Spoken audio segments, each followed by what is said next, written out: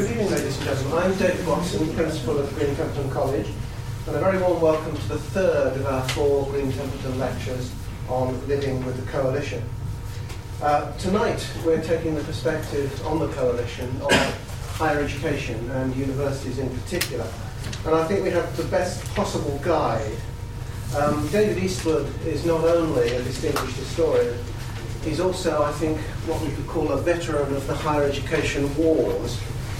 Among other things, he's been a senior tutor in Oxford, a professor of history and head of department at Swansea, head of a research council, the Arts and Humanities Research Board, which later became the AHRC, chief executive of the Higher Education Funding Council for England, and since April 2009, David has been a Vice-Chancellor again, having previously been Vice-Chancellor at East Anglia, on moving to Birmingham.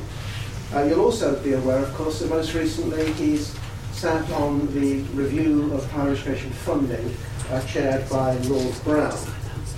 Tonight, he's following the adage of one of my distinguished predecessors here, John Walton, who always used to say that lecturers have either slaves or ideas.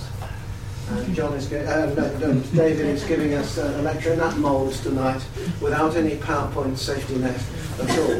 He's kindly agreed to speak for about 35 to 40 minutes, and then we'll have a Q&A session and some discussion. So, warm welcome, David, and thank you very much.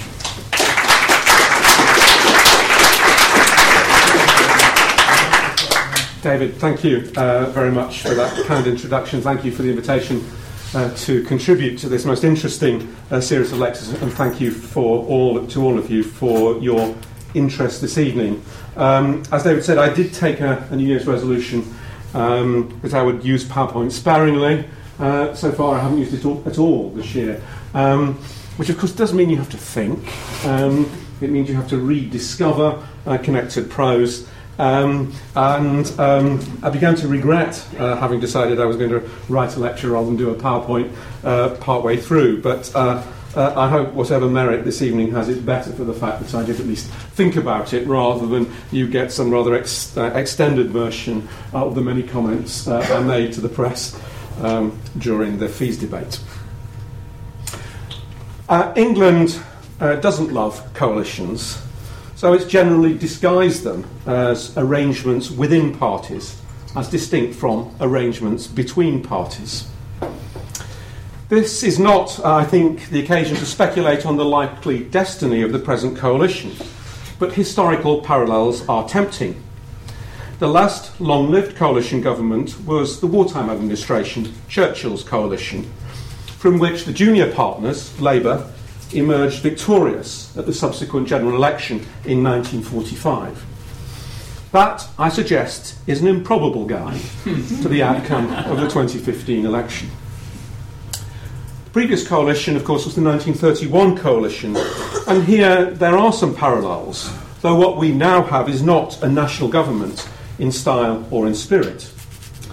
Nonetheless, the 1931 coalition did lead to a significant political realignment, to an erosion of the political space for the Liberals, and in the longer run, to the re-establishment of the Conservatives as the natural party of government after the upheavals of the previous 25 years. There may be some runes to be read here. The other interesting period of coalition and minority government is the mid-19th century.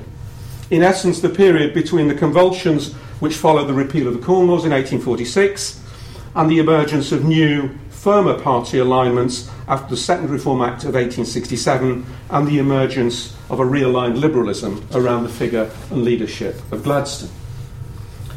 The 2 decades after Peel's great premiership are interesting, partly because they produced a certain style of government and parliamentary sovereignty, and partly because they produced 2 key texts, perhaps the 2 key texts on our government and constitution: Walter Bagehot's The English Constitution and John Stuart Mill's Considerations on Representative Government. Back here in Oxford, where I taught both texts, the temptation to revisit my tutorials is nearly irresistible, but I will resist.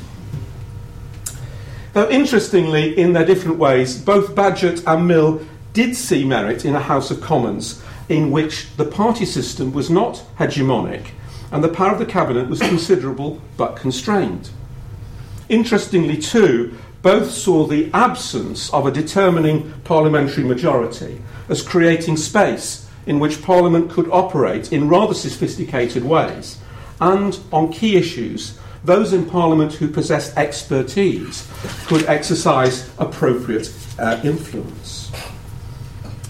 In part, they both had a vision of a parliamentary system where, shorn of parties having an overwhelming power, some issues might be debated and policy formed by reference to an informed understanding rather than party ideology, and certainly not by members already committed by ill-advised pledges to their electors. This sustained period where no party could command a majority might be instructive, not least because it's so very different from what is currently happening. Whereas governments in the mid-19th century were willing to accept a complex, varied and unpredictable relationship to Parliament, indeed to accord some significant authority to the process of parliamentary debate itself, the current coalition has sought to anticipate disagreement and foreclose or at least constrain debate through the coalition agreement. In other words, through the coalition agreement, the government sought similar authority within Parliament to that enjoyed by single-party governments with a clear electoral mandate. It's not, of course, worked out quite like that, and so far this has, from the point of view of government, been a Parliament in which a striking number of individual MPs have rebelled. But interestingly, those very terms, rebel and rebellion, presuppose strong party discipline and the normative authority of a programme for government, rather than a process of parliamentary debate and decision. Understanding this context and the historically quite specific ways in which the current coalition has been constructed is important to contextualising its higher education policy. Higher education was not just a key element in the coalition agreement. It was avowedly one of the most controversial issues within that coalition agreement. It was therefore inevitable that higher education policy would prove an early test of the coalition, though, as I shall argue, it was much more a test of the politics of the coalition than a test of its policy or policy making. Before we leave the 19th century, permit me one more reflection on the idea of MPs being pledged. This, of course, created massive problems for the coalition, as the overwhelming majority of Lib Dem MPs had taken the NUS pledge to abolish fees. Accommodating these pledged MPs was a huge challenge for the coalition agreement, and a still greater challenge in the fraught politics which followed the publication of the Brown Review. Sir Robert Peel had a short way with backbenchers who were pledged to oppose any repeal of the Corn Laws. No member, he believed, should pledge himself on any issue. In this, Peel followed the Burkean notion that members were elected to exercise their judgment. They were accountable to electors, but not pledged on any issue. I observe, simply, that we are now a long way from a tradition of electors reposing faith in men without prescribing measures.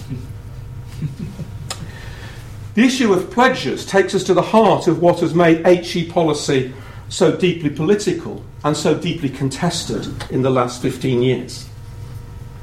Underlying higher education policy, there has been, I think, a profoundly complacent assumption that the excellence of our system is invulnerable. The achievement of higher education in this country, producing a world-class system on about half the frontline resource enjoyed by our competitors, has not brought us the acclamation we might have expected.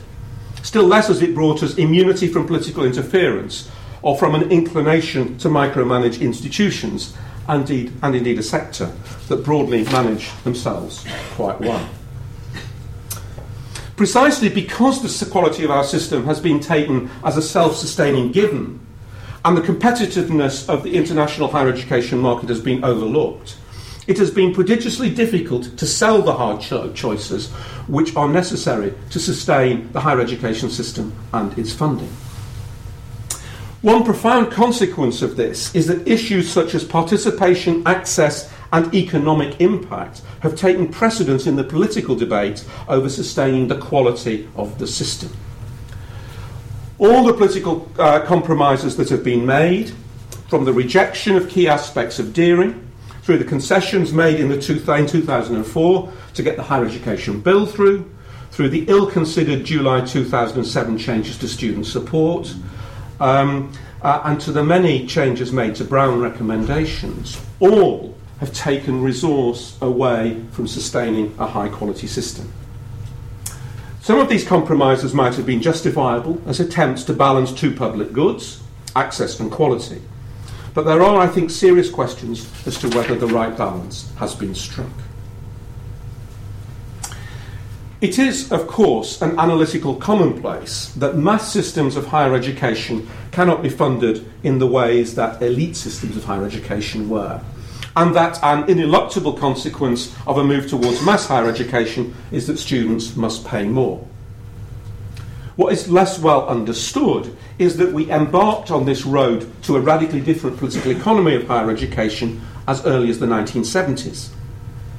Maintenance grants were dramatically eroded in the 1970s as public expenditure pressures combined with the expansion of numbers in higher education to make the then systems of student support unsustainable. When I arrived in this university in 1977, from a far from affluent family, I enjoyed what was then deliciously called a minimum grant. Grants gave way to loans in the 1980s, and in the 1990s, government sought, unavailingly, to find private sector alternatives to student support. If the first consequence of a move towards mass higher education was that students contributed much more towards the cost of their maintenance, the next stage was that they would need to meet at least some of the costs of their tuition. That was a core issue for Deering and has dominated the public debate on higher education ever since. Had it been better understood that the debate on how to fund tuition was part of a funding debate reaching back to the 1970s and was supported in government by both parties, this debate might have been more informed and more constructive. As it was, free higher education became an easy slogan of opposition parties, especially those that thought they could make electoral pledges to reduce the scale of their likely electoral defeat. Free higher education, as Nick Barr repeatedly reminds us, is code for somebody else pays. And in the case of higher education, those who pay are those who don't benefit directly from higher education. The advocates of free higher education from 1997 onwards have never produced a costed plan. Not even the Lib Dems' much overspent penny on income tax was a plan for higher education.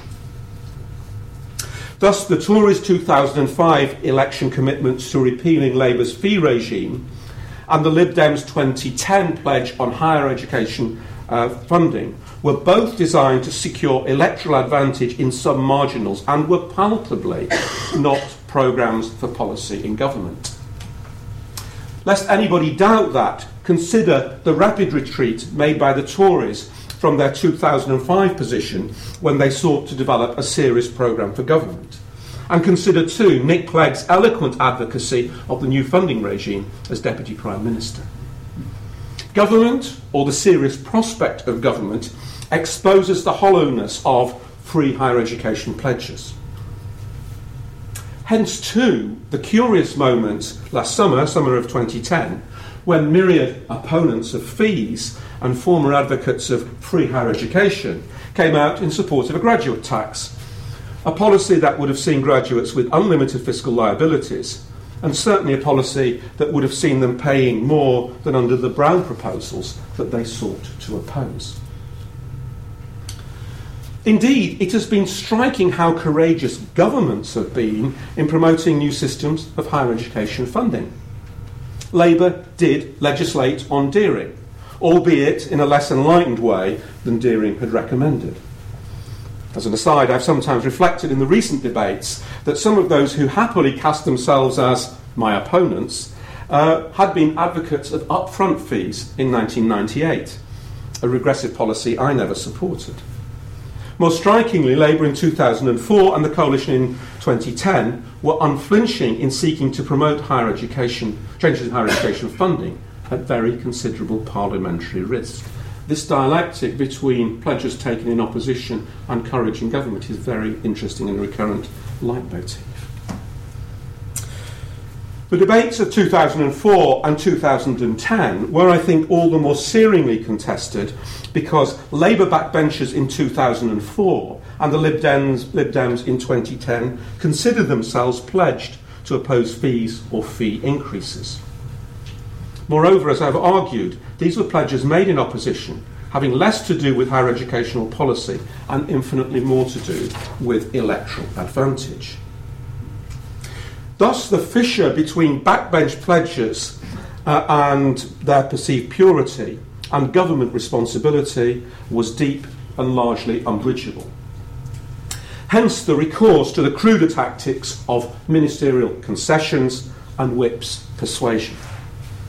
I was struck by this in 2004 when several Labour backbenchers told me that they were actually indifferent to higher education policy, didn't really understand the 2004 bill, and thought I was quote-unquote probably right that the new system was preferable to the 1998 upfront fees. But, they said, none of this was the issue. The whips, they told me, had betrayed them over foundation trusts, about which they really cared, and the higher education bill was their revenge. Add to that the civil war in the Labour Party, and you can see that the merits of the proposals mattered relatively little against the intense internal politics of the party. The Tories' atonement for their position in 2004 was a readjustment of their position after 2005, carried through characteristically by Boris Johnson, and I think rather brilliantly by David Willetts. So far, I've tried to locate the 2010 debate on Brown and funding in a much longer history. Only by understanding the curiously contested history of higher education policy over the last generation can we begin to understand the striking politics of 2010.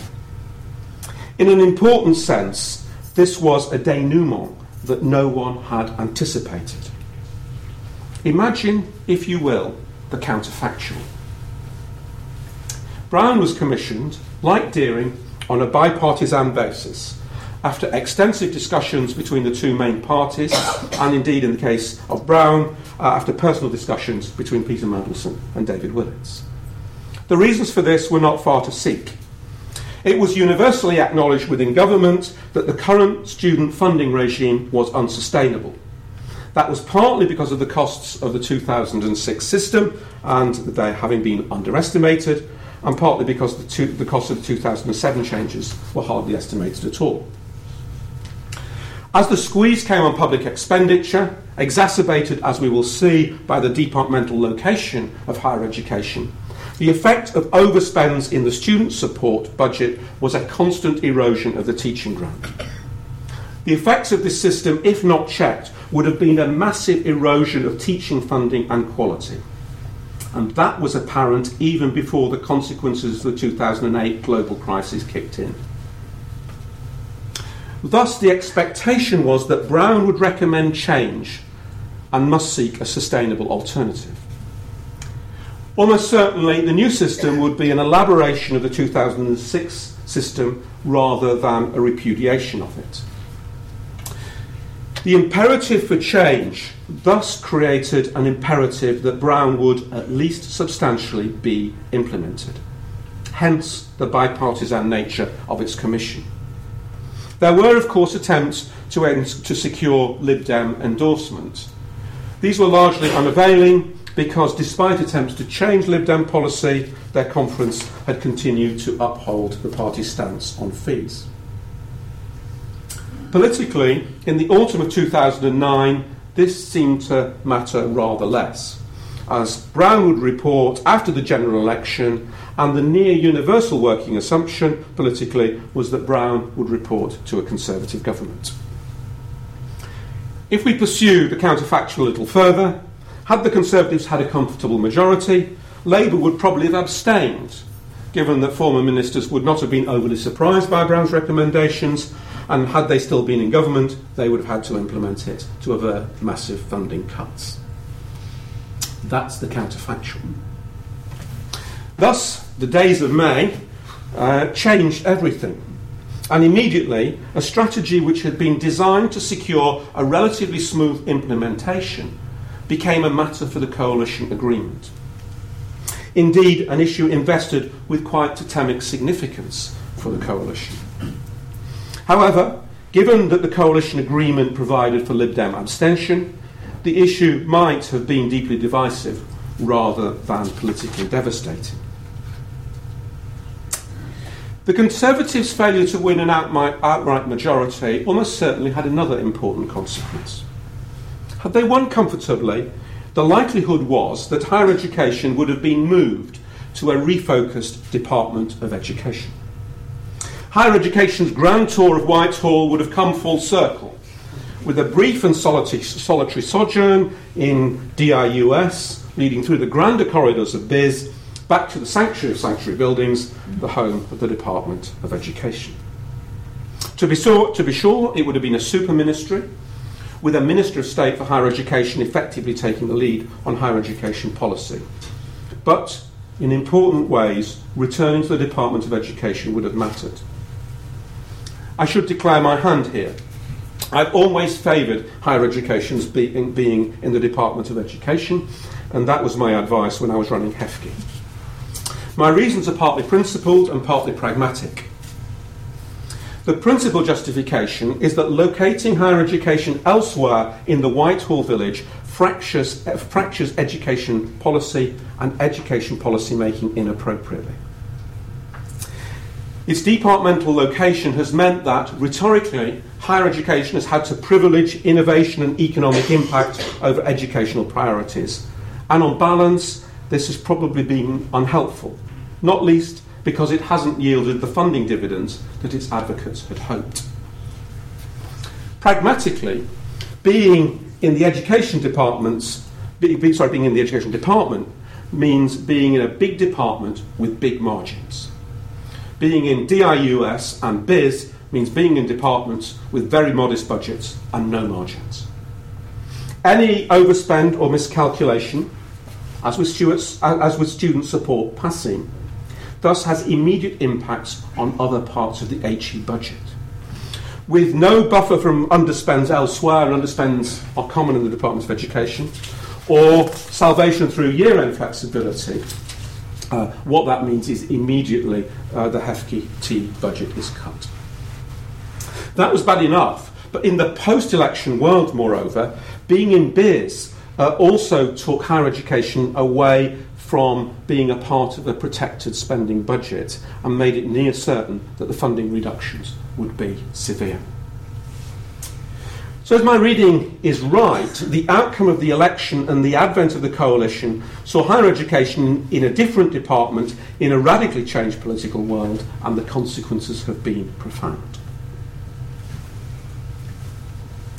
The interactions between Lord Brown's review and the changed and changing political environment were complex. John Brown was insistent throughout that his was an independent review. The review's independence mattered to John, as it did to all of us on the review group. Interestingly, the many journalistic attempts to suggest that the review's independence was somehow a sham have been unavailing. Indeed, the more journalistic critics have pressed, the more reluctantly they have been impressed by the review's insistence on gathering evidence, on taking evidence in public, on operating with a very diverse reference group, and on developing solutions rather than reinforcing a priori assumptions. In the light of what was to come, Brown's guiding principles and principal recommendations were interesting. Its recommendations might briefly be summarised as follows. 1. The separation of maintenance and tuition. 2. Higher education's remaining free at the point of delivery. 3. Proportional and affordable graduate contributions. 4. Treating part-time students on the same basis as full-time students. 5. Creating a market that would be shaped by informed student choice. 6. Using student choice as the principal driver of quality. 7. Eliminating unmet and qualified student demand. 8. Freeing up numbers in the system. And 9. Developing a soft cap on fees and introducing the principle of risk sharing between institutions and government over funding. Put like this, I think, the radicalism and long-term vision of Brown is clear, and the extent to which Brown proposals were amended or in some cases put into abeyance to secure political support is equally apparent. At least as interesting as Brown's radicalism was the rapidity with which Brown proposals started to be amended. Herein, my sources tell me, was the deep paradox of Brown.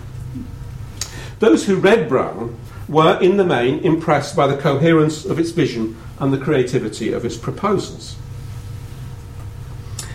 It offered much more generous support to the least well-off, a much more efficient and less leaky system of student support, a real market which would empower students, a radically better deal for part-time learners, and a quality system which could be expanded further on a sustainable base. My sources tell me that rather than ram this through on the basis of the coalition agreement, Tories vote yes, Lib Dems abstain, a decision was taken to try to secure greater buy-in through targeted concessions.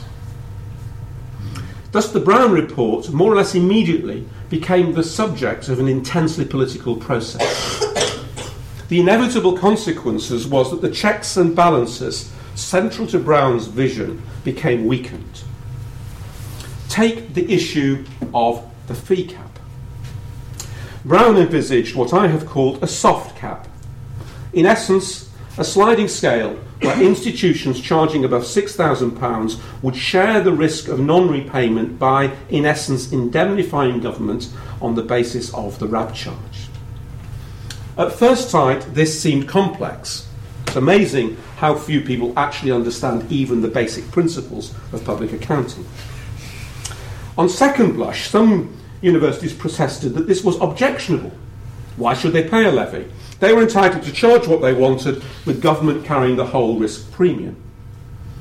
In the event, this was a self-defeating naivety or a breathtaking example of pure welfarism.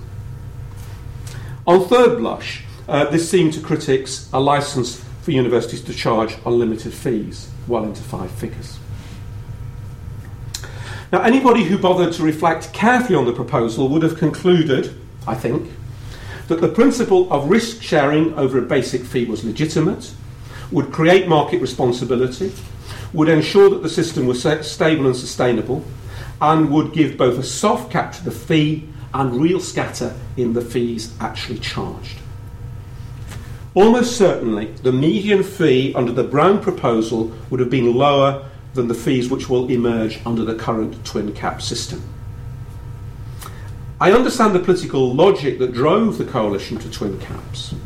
I understand rather less well why the sector rushed to embrace it. But above all, we must understand that the logic was a political logic, which was profoundly at odds with the underlying logic that Brown was seeking to promote. Take next the issue of numbers. Brown, rightly in my view, took pride in finding a funding model that would enable the system to continue to expand, perhaps by as much as a further 10%. I've long held that in systems such as ours, when you approach 50% participation, you will meet all qualified demand, and the system will become self-equilibrating. Thus, Brown would have envisaged institutions setting fees where there was no unmet demand, i.e. no artificial constriction of supply, which would enable providers to charge above the market fee without significant hazard. Brown also recognised that, as the Treasury was funding the system, it would not accept an open-ended or unlimited liability. Hence, Brown sought a mechanism that would enable the Treasury to cap total higher education expenditure in any 1 year, but students would be free to seek admission to any institution that would accept them, subject to that institution's view of how many students it wished to accept. Thus, some high-quality institutions might expand, thereby enabling real student choice. That too would mean that all institutions would need to reflect carefully on quality and on market position and price accordingly. The system itself would not constrain student choice by numbers planning. The mechanism for accomplishing this in Brown was the tariff system, a two-tier system where in any 1 year any applicant achieving a minimum UCAS tariff, let us say 2Es or their equivalent, would be guaranteed public support for their higher education. They would have a de facto voucher to use in any institution that would accept them. There would have been a separate allocation of funded numbers distributed to institutions by bidding that would be available to students who came through non-tariff routes, access programmes, APAL, where institutions, as they are now, believed that students coming through those different routes had the potential to benefit from higher education and they wished to admit them. What happened? What happened was the cry went up, but the Secretary of State will determine who goes to university. I have a small and a rather large quibble with this. My small quibble is that the Secretary of State would do nothing of the sort, merely set a minimum level of achievement at which applicants would be guaranteed funding for their higher education. Many more would gain admission and funding, and most would end at the institution of their choice, given the constraints of prior education achievement and potential. But my major quibble is, what on earth do you think happens under the current system? The Secretary of State determines in any 1 year how many people will be funded, and the Funding Council decides how many should go to each institution, give or take a flexibility margin. The effect is radically to attenuate student choice. HEFCE operates a managed voucher system on behalf of the government. I genuinely thought everybody in higher education understood this. I now regret I made so generous an assumption. So the tariff mechanism was dropped, and the emerging market was thus doubly constrained by controls on fees and controls on numbers. As a result, we are now in a position where institutions can and will price with a quasi-guarantee that an excess of demand and rigid quotas will mean that the system continues to squeeze applicants into all institutions like a grand toothpaste tube. I could go on, but time presses. Let me simply observe that as the Brown recommendations were modified to maximise political support and diffuse opposition, there was a parallel process, especially when the protests took to the streets, when many groups that had pressed for major policy changes before Brown was commissioned conveniently forgot what they had previously regarded as axiomatic. Thus, Brown got little credit for offering a New Deal to part-time learners, which many had regarded as the most important issue before Brown was launched. Look at the Brown site and look at what initial advice we got. Similarly, those institutions or groups which had campaigned for an expansion of the system were silent on Brown's vision for an expanded system and deplored its embracing the only funding model likely to achieve it. Thus, a coalition faced with a cruel internal political dilemma and a higher education sector that thought it could cherry-pick without doing real violence to the proposals ensured that what went through, politically brave though it undoubtedly was, left a series of unanswered questions and the near certainty that we will have to go through it all again. So, in a very real sense, the coalition has unfinished higher education business, and business it cannot kick into the long grass. It recognises this in its commitment to producing a white paper, though, as we are now told, a white paper with more than a tinge of green. Market disciplines and student choice will have to be made real, so a mechanism for freeing the flow of numbers will need to be found. Structural realignment remains a priority, and I trust that the White Paper will foreshadow the radical evolution of HEFCE rather than the creation of a new body or bodies. We still need a new approach to widening participation and access, an approach which recognises that the real systemic failure is at 16 or even before, and thus shifts the political debate away from pillaring higher education towards making progression into higher education a priority for all schools. And above all, we must move to a position where short-term political interests are prevented from deliberately misrepresenting the funding system to the disadvantage of students in general and widening participation students, who now I think have a terrific deal in particular. And above all, I hope that we can return to the clarity of the Brown funding decision, which, as in 2004-07, has been muddled by political compromise. The funding system should be clear. Students pay nothing for tuition, and there is a progressive and affordable system of graduate contributions. Graduates who benefit from higher education and can afford to contribute do so. Those who are not in a position to contribute, for whatever reason, do not. Maintenance is a separate issue, and students from disadvantaged backgrounds should be generously supported, as Brown envisaged. But what they need is maintenance support, not fee waivers or fee bursaries. For as long as maintenance support and deferred tuition costs are elided, the system will be misunderstood and an avoidable disincentive to participation will persist. There is thus much that a White Paper ought to pick up.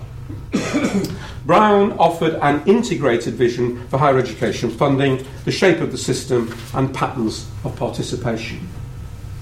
From this genuinely innovative approaches to quality and regulation might have emerged in a more truly diverse system where student choice was real rather than rhetorical. The political compromisers have taken us some distance from that vision. Some, I appreciate, welcome this, though what we have and their underdeveloped alternatives hardly yet, I think, represent a coherent vision, still less a workable system. And here, if we reflect on the political environment, we come full circle. The political space in which the White Paper is being developed is still a radically attenuated space in which the bruising aftermath of the fees debate leaves us with a radically polarised, and I have to say rather tediously partisan political framework in which to debate this most important of issues. Too much will be a matter of what we can get through, too little of what we ought to do. The Parliament that Mill and Bagehot briefly glimpsed, where policy debates were not reduced to mere politics and expertise was accorded at least some reverence, currently seems rather distant. And the torn, but far from shredded coalition agreement will mean that it will be some time before the pall of the fees issue ceases to hang over every higher education debate. There is, however, perhaps one glimmer of hope. It is, of course, a matter of notoriety that the December vote on tuition fees was perilously close. 323 for, 301 against. A majority of 21 against a nominal coalition majority of 83. What has been almost wholly overlooked is that MPs for English constituencies strongly supported the proposition and may have supported a different, more Brown-like proposal on fees. Amongst English MPs, the absolute majority was 63, assuming that all those English MPs who didn't vote would have voted no. The West Lothian question truly wove its magic, with only 25 of the 117 non-English MPs voting in favour of the government's motion. The West Lothian question isn't, however, going to be solved anytime soon, and it will continue to have a disproportionately significant impact on higher education policy. So higher education policy will continue to be made in a challenging environment, and our allies in government and Whitehall have never been more important. Moreover, and more urgently, we do need to deliver a workable, sustainable settlement for higher education. Unless you wonder about the urgency of this, think of who might commit to what on higher education in the 2015 general election. The era of easy pledges and painful recantations in higher education policy may not yet be over. Thank you very much.